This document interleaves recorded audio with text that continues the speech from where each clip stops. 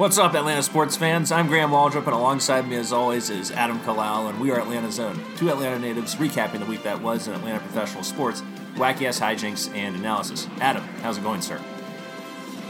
Going all right, Graham. That was a hell of a team bonding activity we just did out For there. sure. So, funny story, I woke up this morning and got in my car to go to work, and pull out, and as I'm pulling out, I'm going real slow.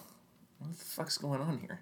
I hear, I take a right as this car's coming up behind me going like 40 miles an hour, and I'm going about like 5. And I'm like, what the shit is happening? I almost get hit, and then I surmise that I must have a flat tire, and I do. And so from there, I reversed back into my parking spot, and it was awful. And I thought the car was going to just fall apart, and the suspension was going to just give way.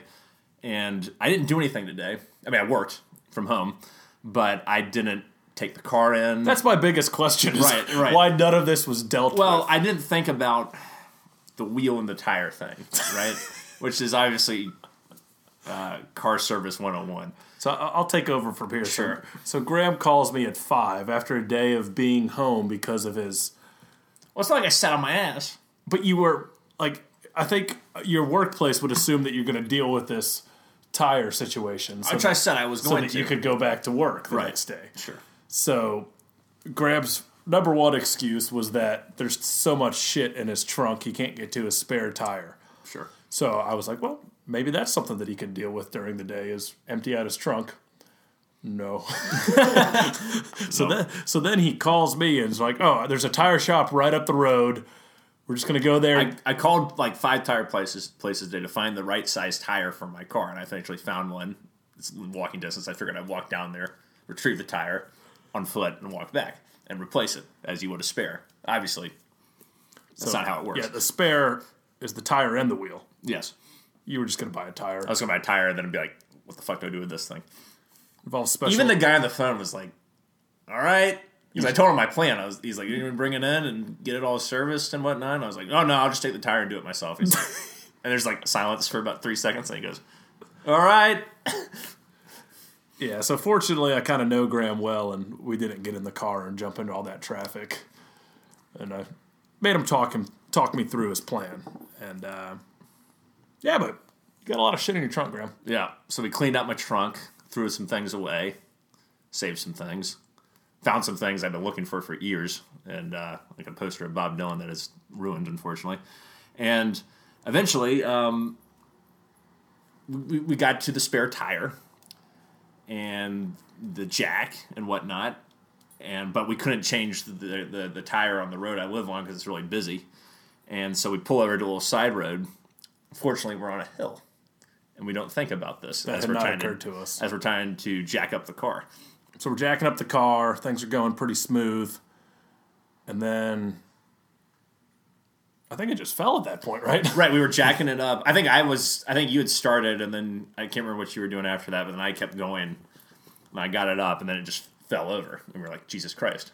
And so then we did it again because we didn't think about, that we were doing anything Physics. wrong. Or physics Yeah. or anything like that. We're like, oh, I just must have fallen over because, I don't know, it just fell over. I'm sure it'll stay this time. And then, of course, the same thing happened again. Which is generally pretty disastrous when that happens. Fortunately, your car is pretty low to the ground anyways. Sure. Yeah, but long story short, we stuck a notebook under the jack, got it done. Took us about an hour and 15, which was the time that I had allotted for podcasting. But hey, good team bonding activity there, Graham. I think the notebook was some good ingenuity. We'd still be out there trying to figure out what the hell we're going to... I mean, I was pretty close to bailing myself. Sure, but let it be known that it was the notebook that we used was from the trunk of the shit we were moving out. It was part of the shit that we were taking out of the trunk to get to the spare tire. We might as well take this point to try to sell your umpire equipment. If anyone, I was an umpire when I was in high school and a little afterwards. If anyone is an umpire and needs gear, or wants to be an umpire and needs gear, I have shirts, I have pants, I have the little counter that keeps track of the count, I have baseballs out the ass, I got the little bag, I got the brush, I got everything. I'll even give you the belt that I attached my little bag on. $30. $30 is what... $30 because I'm desperate to get rid of it at this point. Every time I take it to play it against sports, they're like, "Oh no, we don't need it." And it's happened 3 years in a row. So you've been lugging that stuff around for how many years now? This will be the 12th year. And you want $30 for it? At this point, yes. I like more, but I have to be realistic about it. Everything's in good condition. Everything works. The shirts are very nice. The pants are very nice. The belt is very nice. I'd like more. I'd like to say 100, but because I paid about $250 for it at the time. And it's a good cash business. You make $35 a game if you're at the right park. So if anyone needs that shit, maybe you'll get a bite. I don't know. Send a message on Twitter or something.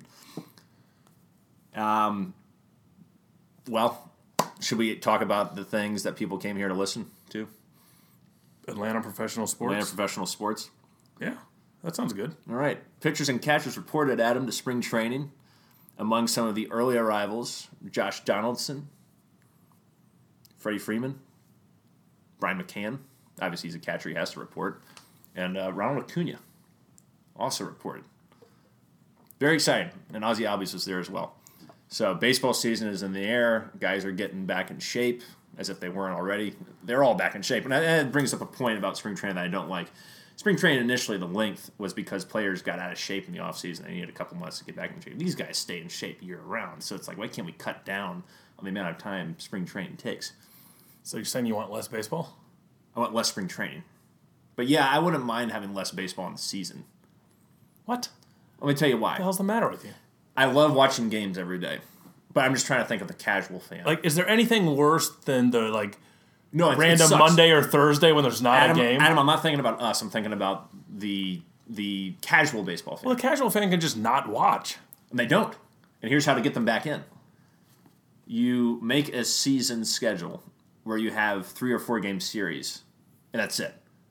You only play on Thursday. If it's a 4-game series, you start on Thursday. If it's a 3-game series, you start on Friday. And so there's anticipation that builds up during the week. It's like the NFL, but transported to baseball kind of thing. I don't like it as a baseball purist, but I could see, and baseball will lose a ton of revenue. It would probably be bad for everyone. But I think more people will get interested because less games means every game counts a little bit more than it does right now. Because you have less time to make up for a shitty losing streak and things like that. In theory... And the best pitchers pitch every single game. In theory, it could be more intense. Yeah. Crowds would be bigger. Yeah. Less. You don't have to pay the electricity on the stadium. Right. As often. Which could help the Braves with their debt problem that they're having, apparently, where all the revenue is going into debt and whatever the fuck else they have to pay off and not to signing players, free agents. But I've heard a lot of shitty ideas, but I think that one's up there overall. I don't know. I think it'd be really exciting. A lot of players would lose their jobs. You wouldn't need a 5-man rotation anymore. That's for sure. You wouldn't need a Sam Freeman at the end of your bullpen. You would only need 4 or 5 guys in your bullpen. Yeah. Yeah. I don't think that's a realistic plan. It's not. There's no way. Baseball will lose a ton of money. But I think at the same time, it would be interesting to see. It lose a lot of money in the short term, but in the long term, would interest in the game peak at some point because people are getting more hyped up because every game counts a little bit more than it does today. But back to your main point here. Is spring training too long? Yes. I don't think so because pitchers specifically, they got to stretch out. Sure. They're in running shape. They're not. It's not like the 30s when people were just drinking every night and smoking nonstop and didn't know how to exercise. It's a little different. Sure. But no, you got to stretch pitchers out, make sure they don't get injured. Hitters got to get their timing. You got a shit ton of prospects to look at, give them a chance to play with the big club. Yeah, but every year we always hear about players and coaches bitching about how long it takes. I feel like that's more football than... No. Are you kidding me? Read Talking Chop or AJC or whatever this year with players are interviewing, and you'll hear about around early March, mid-March, people are starting to bitch. Take note of it. It happens every year. And we go into camp with the unknown variable of the young player's growth, which we are all optimistic about, I think, across the fan base, especially with Ronald Acuna and some of the young pitchers. But you never know, right? That's the unknown. You're hoping for the best, but you just don't know. And we're going into camp without any real significant moves, with the exception of Josh Donaldson. So what is your level of expectations going into camp right now? What do you expect from this team heading into spring training? So, rephrase your question for me. Are you asking me how do I think this team, as it's currently constructed, is going to perform over the entire season? Yes. That's sort of what I'm getting at. Like, obviously, changes are going to happen. Trades will probably be made. Guys are going to get hurt. Do you think, with what we have right now, have we done enough to contend in what probably is one of the most competitive divisions in baseball? If you think about all the offseason moves that have happened, the exception of the Manny Machado move that was made today, where he signs a 10-year, $300 million deal with the Padres of all people. Which is great news. Thank God he didn't come to the NL East. But it feels like every other division has been kind of dormant this year in terms of making big moves, with the exception of the NL East. Donaldson, McCutchen, Real Muto. Every team made at least one big splash. Edwin Diaz for the Mets. Robbie Cano for the Mets. It's like the Braves winning the division last year set off like a shitstorm within the rest of the teams that could actually compete. Because they realize, oh shit, we can't just beat up on the Braves anymore. These guys are back. Right. Now's our time to make a move. Yeah. And they could be back for a long time. Sure. Look, I like our team a lot, Graham. I understand why everyone's getting pissy. It's tough to sit back and watch all these big moves be made. And I'm just assuming Bryce Harper is going to be on the Phillies. Right. And if that happens, they're automatically the favorites. Okay, so Buddy had a 1.3 WAR last year. Bryce Harper. And compare this to Nick Markakis's WAR last year of 2.6. Is that a 6 or a 5, Graham? That's a 6. That's a 2.6. And you're telling me that Bryce Harper is worth 10 years and over $300 million. Like, it just doesn't add up. It doesn't make sense. And I almost hope that the Phillies do sign him. Because yes, injured or something like that. Well, he doesn't even need to get injured. Like, he hit like 230 something last year.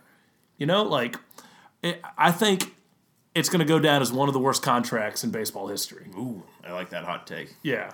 I mean, I think Bryce is supremely talented, and comparing one season of Markakis to Harper doesn't holistically tell the whole story, but Harper has been known to have really down years like this for him. His defense is... And that's in his contract year when people generally rake. Right. His defense is getting worse, and he's becoming more of a power hitter, and he's not hitting lefties very well, and he's getting older. It's not like he's an old man or anything like that. I don't know if I'd say getting older, but I mean, like, he's not. I feel like he's been playing since 2010, so he's been playing since like 18 or 19. I'm not saying he's like past his prime or anything, but if you look at Bryce Harper's career, the only year he had where it was like legendary was his 2015 MVP campaign, where he posted a 9.9 WAR when he was just all around insane, hit like 330 and had a 645 or 50 slugging percentage, whatever he had. So it is interesting that even though Harper is a great talent and he's had good seasons and one legendary, amazing season, that he is, and it's because the Scott Boras factor, his agent, is asking for so much money, whereas Machado consistently over the years has put up 5, 6, 7 WAR every year he's been in the league, whereas, with Harper, he's only had one really, like, amazing season, and that's it. So it's kind of fascinating. And you could be right. It could be one of the worst deals in baseball. It could be up there with the Albert Pujols Angels deal that they're still feeling the effects from. And would it win the offseason? Yes. And that's one of Anthopoulos' lines that I can get on board with. So it kind of sets up into the whole Athletic article that came out with Dave O'Brien and Jeff Schultz that they got a lot of shit for. It just seems like they're skirting around it. It's like, I'm tired of the promises that they keep giving of, we can shop in any aisle, which Anthopoulos has said multiple times. Terry McGurk has said, Liberty Media doesn't control what we do. I control that. I'm, sort of the principal owner. They just sign the checks. And that, we're going to trend towards being more of a middle market team in the next 5 years, which is what the article says. And it's like, you guys have been promising for years that we're going to expand payroll. And we have this $33 million, according to this article, that's coming off the books. And yet we are below payroll from last year. And we haven't made, outside of Josh Donaldson, as we mentioned, we haven't made any significant moves when there have been guys that we could have gotten, not necessarily saying we got a splurge on Harper or Machado, but Dave Robertson. Why the fuck couldn't we have gotten him? Really good relief pitcher. How many years did he end up signing for? It was a 2-year, $23 million deal to the Phillies. And it's like, why couldn't we afford that for a really good late-inning reliever that we sorely need? And that's one thing where this team concerns me, Adam, is the pitching staff. Not necessarily the starters as much, even though they are young, but the bullpen flamed out, in part because the starters, with the exception of Fulte, took a while to get their mojo going. And by the time they did, in late July, August, the bullpen was up in flames. And so it's kind of like we need to add some pieces to the bullpen to help us. And it's like, why couldn't we have given Dave Robertson this or more? I would have said, hey, Dave, here's 2 years. They're offering you 23. Here's 26. Here's $3 million extra for you. Why couldn't we have gone on and gotten this guy who's proven year in and year out to be a consistent late inning reliever who could be your closer and is a veteran who could teach the young guys something like Minter? So you say that with David Robertson. What about Kimbrel? I mean, it'd be great if we can get Kimbrel. He's still unsigned, and apparently the rumor is the Red Sox are out. So, if we have all this money to spend, why can't we throw it at Kimbrel? And not to say that we need to sign him to a 5-year, $100 million deal, which is what he wanted, or what maybe he still wants. But he's got to realize at this point, pitchers and catchers reported, and hey, even though you were in Orlando, you haven't reported to shit. You're reporting to the golf course. So, obviously, the price has to come down on him. Why can't we give him somewhere in the year of 3 to 4 years for $40 million? I know that's a hell of a lot less than what he wants, but he gets to come home to the South, to the place where he started. And, you add a guy like that, consistency in the back end of the bullpen, which is something we sorely lacked last season for the most part, that would be a huge get for the Braves. Because I do think our bullpen now, I'm not as concerned about it as Graham is, just because we add Darren O'Day that people forget about. And that's $11 million, so that's money added right there that you kind of forget about. Yeah, Darren O'Day, he's a really, like I mentioned when we got him, really good pitcher for the Orioles. And he was hurt when we got him. That's why you didn't see him last year. But if he's healthy, kind of reminds me a little bit of a Flaherty. In the sense he's a lefty. Yeah, Flaherty in his prime. Lefty, nasty, except he's got like a little sidearm submarine delivery, good off-speed stuff. Like, that could be a really valuable get that not a lot of people are considering. So you're right about that. So you got O'Day, you got Sabatka for a full year, which he didn't show up till September last year. Yeah. And then you've got plug in all the different young guys that could be hopefully mixed and the matched. growth of Minter.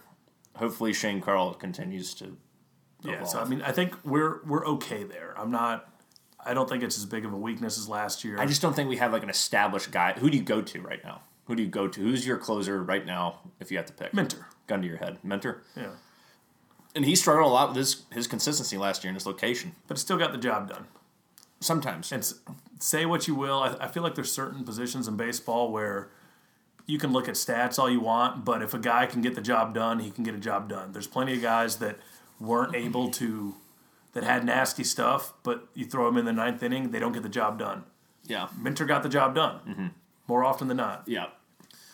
I think to circle back to this Athletic article, the frustrating issue I have with the Braves right now with McGurk and with Anthopoulos is they keep saying, maybe we don't have to spend now, but this is going to set us up well for the future. Like they said that during the season. They said, in the offseason, we're going to have all this money to shop in any aisle. Now they're saying in this article, we might not spend now, but we're going to have the flexibility to make moves at the trade deadline, and we can make some big moves there. And It's like they keep... It's like the fish, but it's like we're the fish, and they got this bait, and we keep biting and keep expecting these bullshit promises to happen, and they don't. And it's very frustrating to be misled. And I think that's where a lot of the vitriol comes from the fan base. If he had never said anything, I don't think it's an issue. But I mean, I think the other point that he said was it's about the market, and he's not going to do these ridiculous 10-year deals that so many people want. I think that's fine. And I think it doesn't just speak to Anthopoulos and McGurk, even though I do take umbrage a little bit with how they're presenting what they're saying. Because it's almost like they're guaranteeing something with the way with their language right now. But I take, but with baseball, all of baseball, you think about it. There's over 100 free agents that are still out there who haven't signed deals. Spring training is right around the corner, and a lot of guys have reported to camp. And it's not just the Braves that aren't making big moves. It doesn't feel It's like everywhere. Yeah, it happened last year too. right. And I think we could be getting to a big problem with the players' union and ownership, and in terms of how these deals are constructed. And who knows? We could be going towards a strike in the next year or two, whenever the next collective bargaining agreement comes up, because it's becoming a crisis to the point now where there's so many players that aren't on a team because of the expectations that have been set by all these contracts that have been signed in the past. So that's something to watch out for the larger context of baseball. But in terms of the Braves, it's just like there are some moves I feel like they could have made this year that could have helped us. Dave Robertson stands out to me as one of the biggest ones from the bullpen standpoint. Well, like I said, I mean, there's still guys out there now. Like my boy Bud Norris is still out there. Go sign him for a couple mil if you want to add some depth to the bullpen. You could. Keuchel's out there. I don't really want him. What's Adam Jones's deal? I don't. Is he hurt or old or what? The problem with Adam Jones to me as a player is he's a terrible on base percentage. He's like Strikes out too much. Strikes out a lot. He has no plate discipline. His defense is degrading. He's getting older. He's approaching 30 if he's not already there. I think he is there.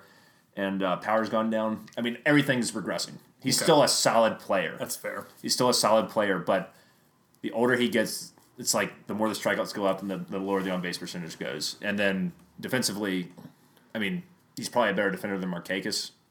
Fuck the Gold Glove and all that shit, but I wouldn't want to make that move. I would rather bring back Markakis on a one-year deal than give Adam Jones 3 or 4 years. Yeah, so that's great to hear, because also, I mean, not only it's not that we just brought Markakis back to play 162 games like he did last year. Mm-hmm. We've got Donaldson at third. Sure. So that means Camargo's our super utility. Sure. And they were talking today about how he's already working in the outfield with Ron Washington, and Austin Riley's working in the outfield with Ron Washington. Yeah, and I like that. I mean, I think Riley, you don't know what the future at third base is, and you want to keep Camargo and you want to keep Riley. So honestly, if Donaldson walks or you can't extend, let's say Donaldson has a monster year. Let's say he produces MVP caliber numbers. He's going to seek something long term because it's the last deal he's ever going to get because he's like 32 or 33 years old. So the good news is you have Riley, you have Camargo, and if those guys can be as multifaceted as possible and be able to play third base and outfield, that opens up a whole level of opportunity, and you keep your budget controllable in the hopes of maybe finally making a big free agent move for some other position in need, like corner outfield. Once again, will come up next year after Markakis leaves again. But I mean, just think about it in the terms of this year, though, and why maybe they're not making moves. Like if you can plug in Camargo out there in the outfield or Austin Riley, I mean, Austin Riley could be, he's not Acuna, but like he could have an Acuna-like spring, and who the hell knows? Yeah, you never know. You never know. It will be interesting because the Braves do have an abundance of young talent, and I'm glad that we didn't make the Real Muto move, and I'm glad we haven't like overpaid for someone that's ridiculous. It just would have been nice if we could have plugged some holes with some guys like a David Robertson, or if we could have swung a Mitch Haniger deal from Seattle Mariners, who's a very talented outfielder. With our prospect, the depth of our farm system now that has been built up mostly by Capalella and Hart, it's like why can't we be a little bullish? Not necessarily for Real Muto, because I don't want to inherit a almost 30-year-old catcher who only has 2 years left on his deal, but with Haniger, who's a young, powerful corner hitting outfielder with the Mariners, why can't we blow the Mariners away with a deal to get a nice controllable piece who is a monster? And the Mariners are clear that they're selling because they got rid of Edwin Diaz, they got rid of Robbie Cano, and they've tried to move some other pieces this year that hasn't happened. It's like, I just wish we could have made something happen there, even though I heard repeatedly that the Mariners do not want to move on from Haniger, but it's like, blow them the fuck away. Yeah, but then you're getting rid of what? Tukey, not probably Wilson Tukey. Contreras, who's our future catcher, Austin Riley. Now, I'm not saying you get rid. I'm saying be selective about if who you get blow rid them of. away. That's who you got to give up those guys. Maybe, but it's just like it's not like they're going to take Colby Allard and Gohara and call it a day. I'm not saying that. I'm just saying maybe you do. I don't know. I just feel like that's a guy that can help you win now. If you're in the business of winning now, sometimes you got to bite the bullet because not everybody's going to be a player on this team. Not everybody's going to be especially the depth of the pitching in the farm system. It's like not everybody's going to be in the rotation. But I think this year is kind of our year that we're going to find out which one of these guys are ready to be that ace. I feel like we've been saying that for someone's going to step years. I hope you're right. I think Folty has the potential. We're obviously so much closer after last year than we were. I agree. So we didn't see Soroka till last year. We didn't see Tukey till last year. Yeah. Tukey, I think, has such a high ceiling. If he can get his walks under control, that man's going to be an absolute Ian Anderson's monster. about to be ready. We weren't that close a couple years ago. They were selling us on that we were close with guys like Whistler. Fuck that. And Blair. We were too young and immature to understand the difference between a real prospect and a maybe 5-starter. I think Whistler was so hyped up because I think he was involved in the Justin Upton deal, and you just expected like that guy to be a bona fide ace, and it didn't work out, unfortunately. Yeah. But to get back to your original question about 25 minutes ago, what do I think about the team this year? Sure. Here's where I'm at, and correct me if I'm wrong at any of these. Yep. Based off our team from last year, our outfield is better. Because you got... Remember last year we started with Preston Tucker in left field. Okay, yeah. I was about to say it's this fucking same outfield. So it's a full season of Acuna. All right, yep. Plus not playing Markakis as much, which means plugging in... potentially a Camargo, maybe an Austin Riley down the road. Maybe Duvall comes back better. All right, so our outfield's better. You agree with me there. Solely because we have Acuna for a full year. No other reason. Infield's better. You got Josh Donaldson at third. Last year we didn't know who was at this point. We didn't really know who our third baseman was going to be. Right. So you got Donaldson at third. Healthy Dansby. Albie's coming back to his second year, which I expect him to be better. And Freddie. Okay. We could be worse off at catcher. I think we're worse off at catcher with losing Suzuki. Bullpen's better than it was last year. I think the jury's out. I wouldn't say yes or no. I mean, only guy we've lost was what's his face? Peter Moylan. No, well, him too, but also the other guy we got from the Orioles. Oh, Brad Brock. Brock's gone. Yeah. But Sabatka and the young guys. It just feels like it's mostly the same team and with a downgrade at catcher and the added depth on the bench. You have added depth at bench. You have a rotation where you don't know where that's going. You hope that it gets better. There's a lot of potential for it to get better. It's just a lot of unknowns. Even Donaldson's an unknown. Can he stay healthy? He hasn't had a full, healthy season in like 3 or 4 years. So it's like, can he stay healthy and be the player that we know he can be? It's just, it feels like there's too many unknowns, and you're never guaranteed to anyone with someone coming onto the team or with the evolution and growth of young players. But it just feels like we didn't do enough. And the offseason's still going on, but it just feels like right now we didn't do enough to, put us in the best position to succeed, to fill some holes that we probably could have filled. Think about it this way. We had Falcons coming into this past season. Mm-hmm. We thought it was Super Bowl or bust, right? It was everything was lined up. Yep. That like we were all in, we're going for it. Right. And a lot of shit went wrong. Sure. So if we traded all our prospects this year, just did whatever and screwed our future, then I can only hear a couple injuries. And I can only hear about the future for so long, but I get what you're saying. I would rather be set up to win now and 8 years down the road versus just this season. Yeah, it's going to be tough to compete in this NL East this year, but I'm not saying we can't. It's just going to be a hell of a lot harder than it was last year. I don't think there's any doubt about that with the improvements that have been made, especially if Harper signs, and even his word be damned. He's only 2 or 3 years removed from being an absolute monster. So we'll see. He's a loser. That's fair. I don't like him either. Don't get me wrong. Yeah. I think about covers of Braves. You have any other Braves stuff you want to hit on? Yeah, the other little, I guess, another unknown but possible upside is Luis Guevara, who last year at this time, now we're talking about Tukey. Last year we were talking about Guevara as a potential ace. Sure. And he came into camp last year and actually had a hard time getting into camp, and he had put on a ton of weight and a lot of family issues off the field too. can't remember if his dad died or mom died or both died. It was, a lot of people having issues in his family. I think his mom got sick and his dad died in the offseason. I think that's what happened. So, I mean, he could be a comeback player type of guy. He's apparently lost, 40 pounds? 40 pounds, they say. And it was kind of like, I read something today where he was talking to reporters, and he was just like, I feel bad for all the people that said I was going to be an all-star last year. I had like a really good season. I fucked up.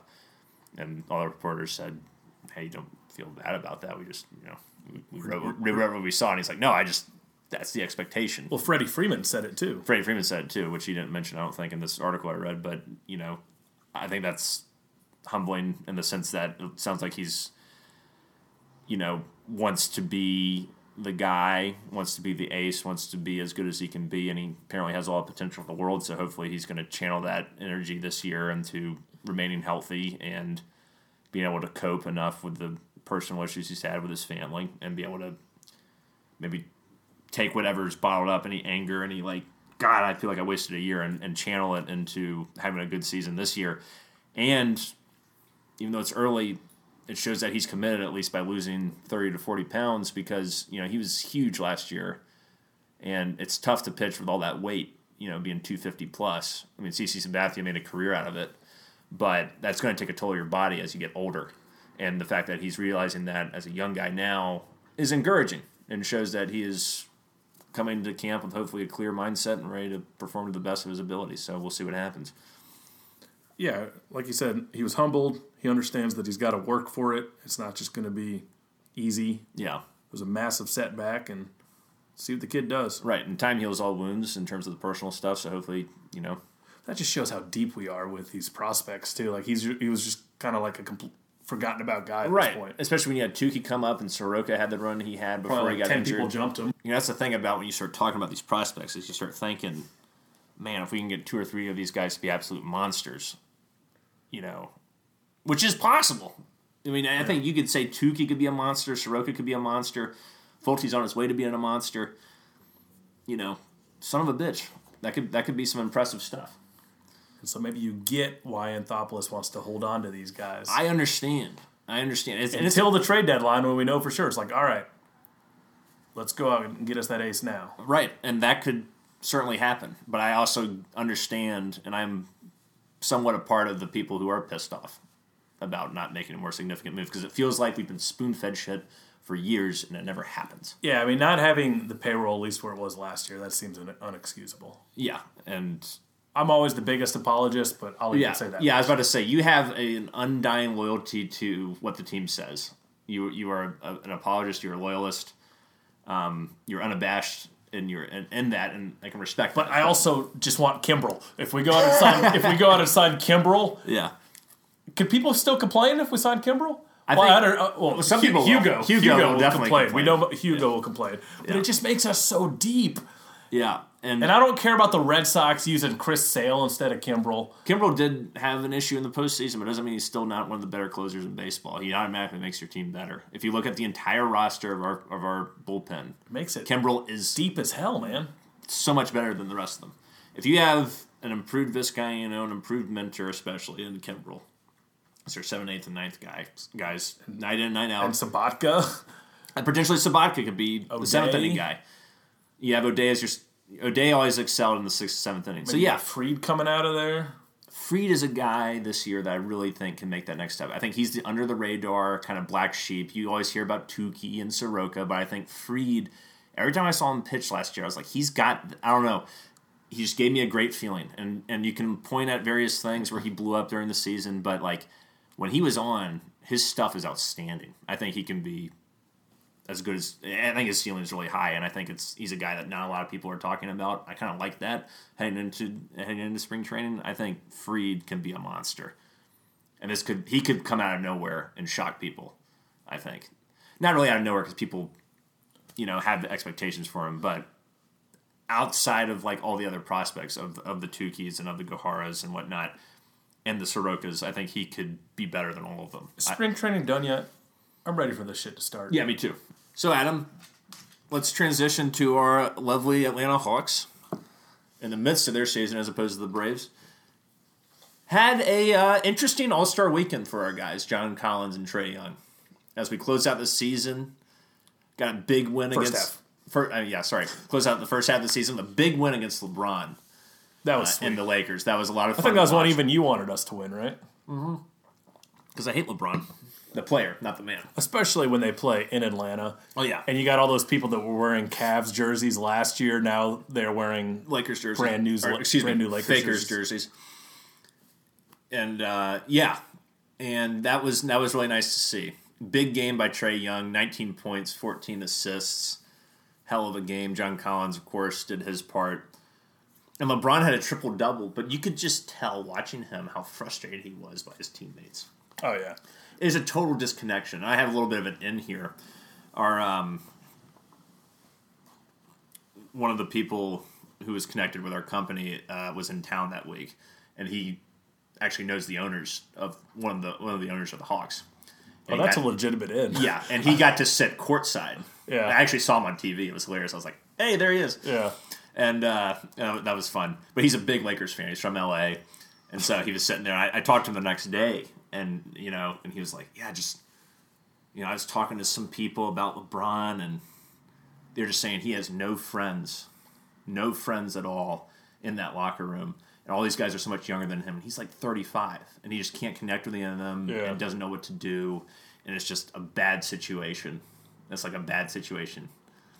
And I thought that was fascinating because you kind of know that, but hearing somebody who has like an in there, who knows some people with, knows some people with the Lakers, and he was like schmoozing in that club area. Yeah. Got to see Magic Johnson, who was there, and all this shit. And it was just like, so that was interesting. That's like usually when you say you have an in with somebody, it's like you have a friend who's a fan of the Cowboys. Yeah, or like Alexa's an Orioles fan. Right. No, that sounds more legitimate. Yeah, no, I won't use his name, but he is a very connected man who knows a lot of people. And yeah, and he loves LeBron. He's really excited that he's in LA, but he's like, yeah, it's just, and he loves Kuzma and all those guys, but he just, this team doesn't work as constructed. I mean, the Hawks just looked like more of a team than the Lakers. Oh, like LeBron has his triple-double, but it's like the ugliest triple-double in history. Like it's forced almost. Whereas the Hawks, when they're on, it's like John to Trae feels like they've been doing it their whole lives. Mm-hmm. LeBron to Reggie Bullock feels like it's, something that it's like a relationship that's forced. Like it has to exist just because it has to. It's not like they want to. Like John and Trae love working together. Yeah. That radiates off the court. Kevin, Omari, all those guys love playing with each other. And that came across in that game. And the Hawks, even though it was an ugly game down the stretch, it was a really nice win for a team that no one thought could do anything. And the more that they win, I mean, I still don't want us to get to the point where we fall out of the draft lottery, but there are certain games where I'm like, we should fucking win this game. Yeah. This could build the confidence of the guys moving forward and develop them. Yeah, so, and that's the two sides of the argument. It's the value of just losing and getting as high of a possible pick as we can, or the value of them learning how to win and being ready to win next year. Right, and we've beaten some good teams this year. Thunder, I'm not saying the Lakers are a good team, but that Thunder victory was the best win of the season. But seeing us take out LeBron was nice when he comes to Atlanta for the only time he's going to come this year. And then you see the other hand of it when we lose to the frickin' Knicks, who are in the midst of a 15-game losing streak, something crazy. Or the Magic. We can't beat the Magic for some reason. It's like they have our number. So there's always going to be those ups and downs, but when they win, it's very exciting. Even when they lose, they're still going out there and doing their thing. And that has paid off for John Collins and Trae Young, who got to participate in the All-Star Weekend this weekend. John in the slam dunk and Trae in the skills competition. And Trae actually made it to the finals of the skills competition. And he beat Luka Doncic in the semifinals, which was exciting. I was watching the skills competition. My whole plan, we were going to a concert in East Atlanta, and my whole plan was to watch all of that before the concert. The concert wasn't until 10, and it started today. I was like, surely they'll get to the dunk competition by then. Not at all. They dragged that thing out forever, man. What was great is I had a really packed weekend because I was helping shooting a short film over the weekend, so I didn't get to watch the All-Star stuff till last night. Mm-hmm. I didn't know really what happened, and so we just fast forwarding through all the commercials, all the bullshit, all the guys talking. It was fantastic. We finished it maybe an hour and a half. Yeah, that's much better. Yeah. But the skills competition, I saw all of that there, and I didn't think people were paying attention, but then when it was Trey versus Luka, Yeah, people are like, and like everyone cheered all of a sudden. Right. I was like, okay, people give a shit about Atlanta. yeah, I loved when he hit that three. That to was beat sweet. Luka. It was like, Yeah. suck Yeah. it. That was the one he hit from like half court, right? Yeah. Or was Luka the one he? No. That was the first round that he won, where he like He was behind because he missed the first like three passes. and he drilled the long shot. And, drilled then the long Luka, shot. you could see him hustling a lot more, and he just Yeah. Crushed. Trey did some nifty stuff there when on the layup part of the drill, he passed the ball to himself. He like threw it forward. Yeah. I thought that was really nice. But it kind of wound up screwing him at the end when he faced off against Jason Tatum in the finals because he got ahead and he missed his. He was about to make his first. He was actually about to make his first attempt at the 3-pointer, but Tatum, because he's behind, he launched a half court shot, knocked Trey's ball out simultaneously, and made the half court 3 off the backboard. So it was sort of like that can only happen to Atlanta. yeah, classic Atlanta God luck damn right it. there. Yeah. And we were just looking for any win we could get. Right. Like, that would have been a huge win for Even me. though the skills competition is silly as It means shit. nothing. I mean, it's so dumb. It's like passing and then you dribble between a bunch of, not even cones, like fucking rectangles that are on the court for some reason. Stand-up rectangles. Mannequins. Mannequins. And then you do a layup and then you shoot a 3-pointer. It's like, it still would have been nice to win, but Trey had a respectable showing, making it to the finals and losing on a half-court shot. You can't really... No. And especially, like, his first 3-pointer was going to go in. I mean, the only thing that mattered was beating Luka. He beat Luka. If he hadn't beat Luka, he would still be hearing about it today. But Yeah. because he beat Luka, he's fine. He's exonerated from that shit. And then I think John Collins got absolutely fucked in the dunk contest. I agree. And let's talk about his first dunk, which only got 8s from all 5 judges. He literally grabbed one side of the backboard, went under the rim, and then slammed it with his other hand. That's an impressive dunk. That deserves at least a 9 Here's what he had. across the board. Here's what he had going against him. He went first.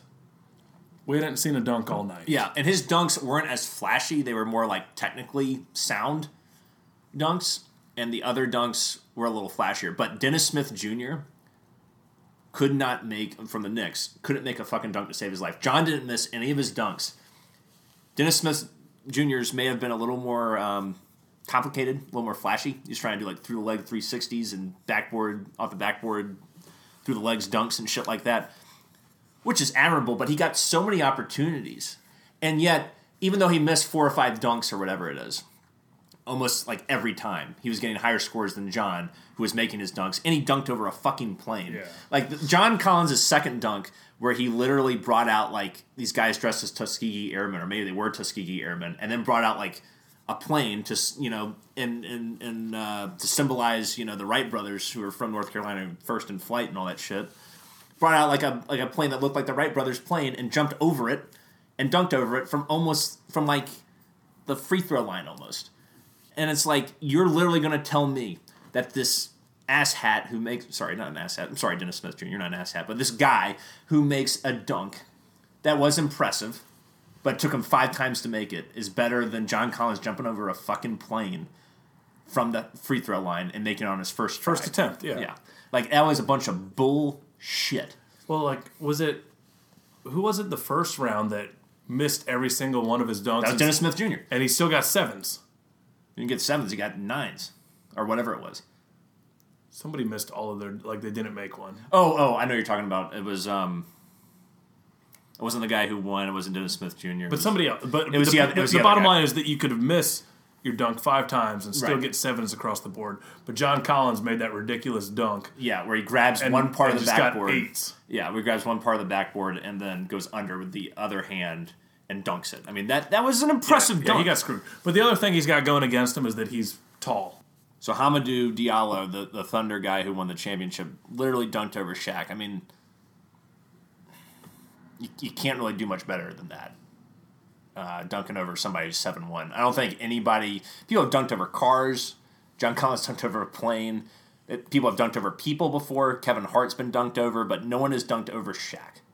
And that alone was just... Yeah, that's impressive. Yeah, like, you got to give it up for that. Yeah. So, but I think John got fucked in the sense that he should have been able to move on, especially over Dennis Smith Jr., who missed like 6 times every time he tried to attempt a dunk. He even made one of his dunks, which was like some through the legs 360 thing. It like flew off his hand and went in But they said, oh, no, his hand didn't touch the rim, so he gets to go again.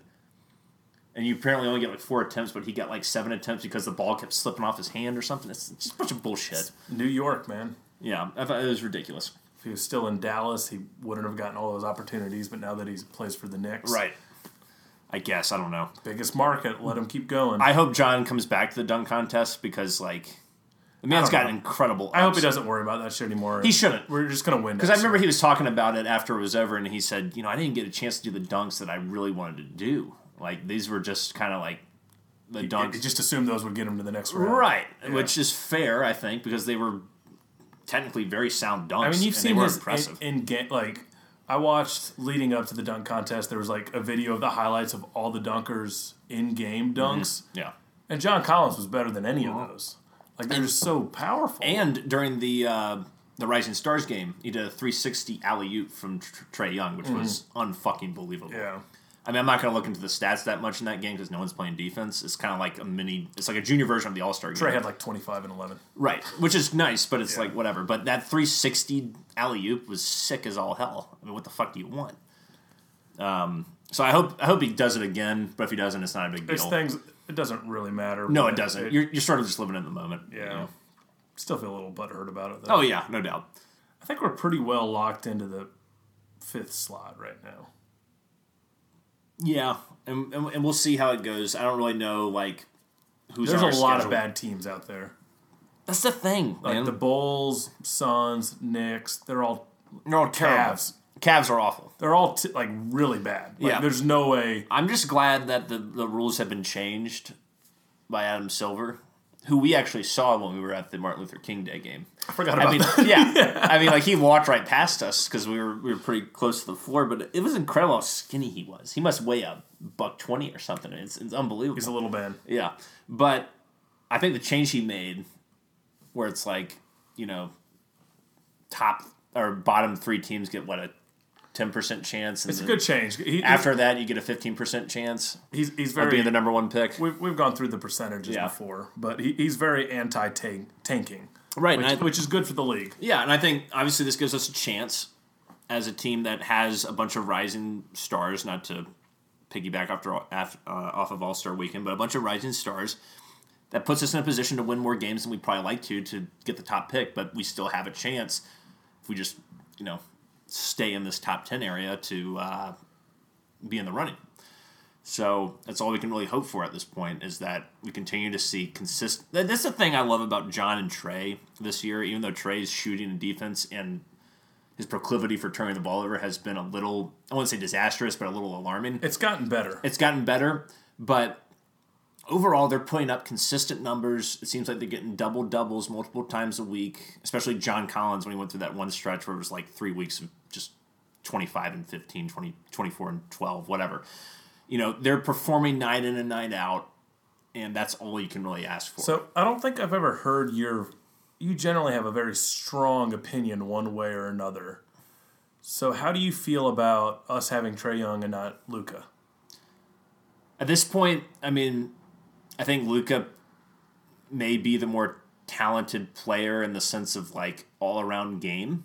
He's got a higher field goal percentage. Currently, though. He's got a higher field goal percentage. He gets more rebounds, obviously, because he's taller. But Trae plays a more important position because I don't think Luka's really facilitating as much on the Mavs, right? He's not like the pure point guard or anything like that. I mean, he is a point guard, but I think you're right. He plays different. Right. But with Trae really buys into, and maybe Luka would do that if he was here, but we will never know that. But Trae really buys into being the catalyst on offense. And even though sometimes he does force a shot a little too much, his ability to get people involved in the game is incredible. His passing is incredible. Is incredible. And I think, I will still say the jury's still out on what was the right move. But I think both of the guys are supremely talented, and you couldn't go wrong with either one of them. Maybe one of them has a better advantage than the other right now. I think Luka's maybe the better player overall from what I've seen, when I've actually seen Luka play. But I'm not upset about the fact that we have Trae Young on our team to play a vital position to facilitate the offense, and the fact that he is growing with Collins and growing with Herter and Spellman is, I think, fantastic. And they're working really well together. It would be another story if Trae was going out there and getting like 6 points, maybe 4 or 5 assists a game or something like that, and he wasn't really getting involved with John Collins, we'd have a big problem. We always talk about, what's the right decision? Whether it turns out good or not, does it put you in the best position to succeed when you make the decision initially? And I think one could argue that this does, because of what we've seen from Trae with his passing ability. His passing ability surpasses Doncic by all measures. And we needed a point guard, and we fucking got one. So I am officially, I can say today, we were recording this on February 19th, I don't have a problem with us not having Luka on the team. I thought you were going to have a stronger positive statement than don't have a problem. I don't have a problem with it, just because Luka is also supremely talented. I don't think you can take that away from him. No. He is a better shooter. I think he can do a little more with his game than Trae can, but Trae has not been a bust. He's been fantastic so far. He's just got to keep working on improving his field goal percentage, especially from long range, his shot selection, and stop turning the ball over so much, and his defense. And it's not like it was a one-on-one, one-for-one trade. No, and we could also have a top 10 pick. And what we got out of it sets us up to have, our own top 10 pick and the Mavericks top 10 pick, which I think is great. So I'm officially fine with the move. All right, I got another question for you. Give me as Joel Schaberg would say, clear, concise answer. That's going to be hard for me. That's why I'm prefacing. Right, clear, sure. concise, Yeah. just straight to the point. Got it. Don't need any runaround, okay? All right, put a gun to my head. We got 3 major professional teams, right? Right, Hawks, Falcons, Braves. Yeah. A lot of people give a shit for that, but I mean, let's be honest. the NFL, the NBA, clear, the concise, MLB, Graham. Clear, concise. I'm just going to say, just clarify. The NFL, the NBA, and the Major League Baseball are bigger than the MLS. Sorry. All right. Give me the list of most likely to win a championship first. Definitely not the Hawks.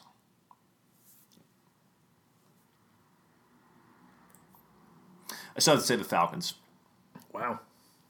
Regardless of all the bullshit, regardless of everything they've gone through, the injuries, the blown drafts, losing guys that we, relied on, like Claiborne, Poe, etc. Clear, concise. I still think that with Matt Ryan and Julio Jones, Gray Jarrett, God willing that we get him extended, that they have the best chance to win a championship before anybody else. Because those guys have been there before. They should know what it takes to win. And if we can plug the holes, we can fucking do it. It's just a matter of, can we plug the holes on the trenches? So that's all I'll say, Falcons. Okay. What would you say? My list is Braves, Hawks, Falcons. Wow, so you put the Falcons at the bottom. Yeah. I put the Hawks at the bottom. I put the Braves second. I'm kind of over, I just don't like the direction the Falcons are going. I can understand that. I just think their depth is so terrible. Like, it has to be a 2016, just like perfect streak of health to have a possibility to win anything. And that may be true. I just think when you got, the more you say it, the more maybe I'm starting to second guess myself. Because you had a healthy Julio Jones who had an amazing season last year, 8 touchdowns. You don't have to worry about touchdowns things. Where Matt Ryan also had an amazing season last year. You're 7-9. Yeah, last year obviously wasn't the perfect health season, right? But, and you're not going to have that bad of a streak of injuries again. Probably. No, it's not. But just where this offensive line's at, and our big re-signing of Ty Sambrailo. Oh, Jesus. That's our biggest move so far. Yeah. Even though Arthur Blank said offensive line's number one priority this offseason. Well, just keep in mind that the league year doesn't start until March. So you can't really do anything until then. I know. But there's just so many moves to make. Oh, I agree. And I think this segues perfectly into the Falcons segment. I think that's what we did. Yeah. That was a nice transition. Thank you. Let's talk about some of the stuff we missed in our off week. Since there's not, a shit ton going on to necessitate us having a show every week, to take Kyle Flood's place as the game manager, clock manager, timeout guy, faux head coach, Bob Sutton was hired instead after Flood fled to Alabama after being given the job like 3 days afterwards. Yeah, Bob Sutton, who was the defensive coordinator for the Chiefs for the last 6 or 7 years, had one of the worst defenses in the league last year, but is an experienced NFL guy. He's coached at all levels, probably has a decent understanding of clock management, one would think. I don't know. But he's going to be the guy now. So, Graham, correct me if I'm wrong. You know me, I like to speak on behalf of the users. Sure. And just point on any flaws that we might have in our show. Yeah, you don't point out any flaws that any Atlanta sports team has, but you'll certainly point out the flaws in the show. Yeah, I'm mainly, glad you got your priorities straight. Mainly with things that you've said. Yeah. So I'm pretty sure if you were binge listening to our last 2 episodes, when the Kyle Flood segment came on, the last episode, you were like, I just don't understand. The Falcons got rid of Kyle Flood, and from everything I'm hearing, there's no reports that they plan on replace it. Now this is just back on Quinn. So what's up with that? Yeah, well now we know, and also, but you made it seem like they openly said that they're not going to replace him. Like what Quinn was intimating, that it seemed like he took a better job. I'm not saying about Flood. I'm saying, but that's why he left. I don't know why he left. You're speculating. Okay. But with Quinn, I just didn't know what he meant. He intimated that it seemed like he wasn't going to hire another guy, but I guess he did, and there it is. Okay. Bob Sutton is the guy. Okay. I don't know much about Bob Sutton. Yeah, but adding someone with Bob's knowledge and experience to assist with clock and game management strategies will help us be the best version of the Falcons that we can be in 2019. That is a quote from Dan Quinn. Of course it is. Of course, being super positive and whatnot. Yeah, he's been all around the league. He's coached for the Jets, coached for the Chiefs. He's been on both sides of the ball. I don't know how much you read into this move, but because we can't have a real head coach do all the things a head coach can do, we needed somebody, and there it is. Yeah, all I see is them hiring a bunch of senior guys who've been there, done that. Sure. And I don't mind it, honestly, because I don't either. I think if you have Cutter, Malarkey, Sutton, all these guys have had... Don't forget about our quarterbacks coach. Oh, and Greg Knapp. I mean, all these guys have had either big-time coordinating or head coaching experience in the league. And I think with Sutton, it's good, too, because you get someone with a lot of experience coming into the coaching staff now, whereas, the last couple of years it's been like Quinn and Sark and Marquand Manuel. The guy with the most experience on the coaching staff is Keith Armstrong, who legitimately was the coach of the least important part of your team, the special teams. I mean, look, with the Rams, who were just in the Super Bowl this past year, you got Sean McVay, and his defensive coordinator is Wade Phillips, the ultimate veteran. Sure. And that's there for a reason. Right. Right, so it could be a good thing. I mean, I think if you have all these guys in here who are experienced, and it's definitely a big transition for the coaching staff. You've gone from super young guys to oldsters, but you still got Dan Quinn there. So it'll be interesting to see how that dynamic works out in the sense of, these guys react with being under Dan Quinn, and also what can they teach Dan Quinn? Well, I can tell you what Dan Quinn's going to say about the opportunity. He's jacked about it. He's jacked about it, baby. Yeah, we'll have to see how that plays out. So we re-signed Ty Sambrayo to a 3-year deal today, apparently. What are the financials on this? Like, why are we re-signing a guy who has pretty much sucked for his entire tenure with the Falcons to a 3-year deal? Are we expecting him to be a starter with that kind of deal? I'm expecting we are. I mean, I think this is a really... But they didn't release the financials, which leads me to believe he's probably even taken a pay cut. I don't think it's a major move, Graham. It's interesting. I mean, like, he wasn't awful by the end of the year last year, but, I mean, it was like... Well, that's a huge thing for you to say about him. He's still, especially early... I mean, he just gets blown by so many times by defensive linemen that it's just not a signing that gets the meter moving, especially with Quinn and Arthur Blank saying offensive lines are top priority and everything. And Dan Quinn went on record saying that everything else needs to be scrubbed with the exception of Jake Matthews and Alex Mack, and yet he brings back this guy. Well, that means Schrader is gone. I guess, but it's like depth. This guy has never shown anything to me of a modicum of consistency. You just said he wasn't terrible. I know, but I said at the end of last year, near the part of the season that didn't matter. Everybody started to play better for some reason.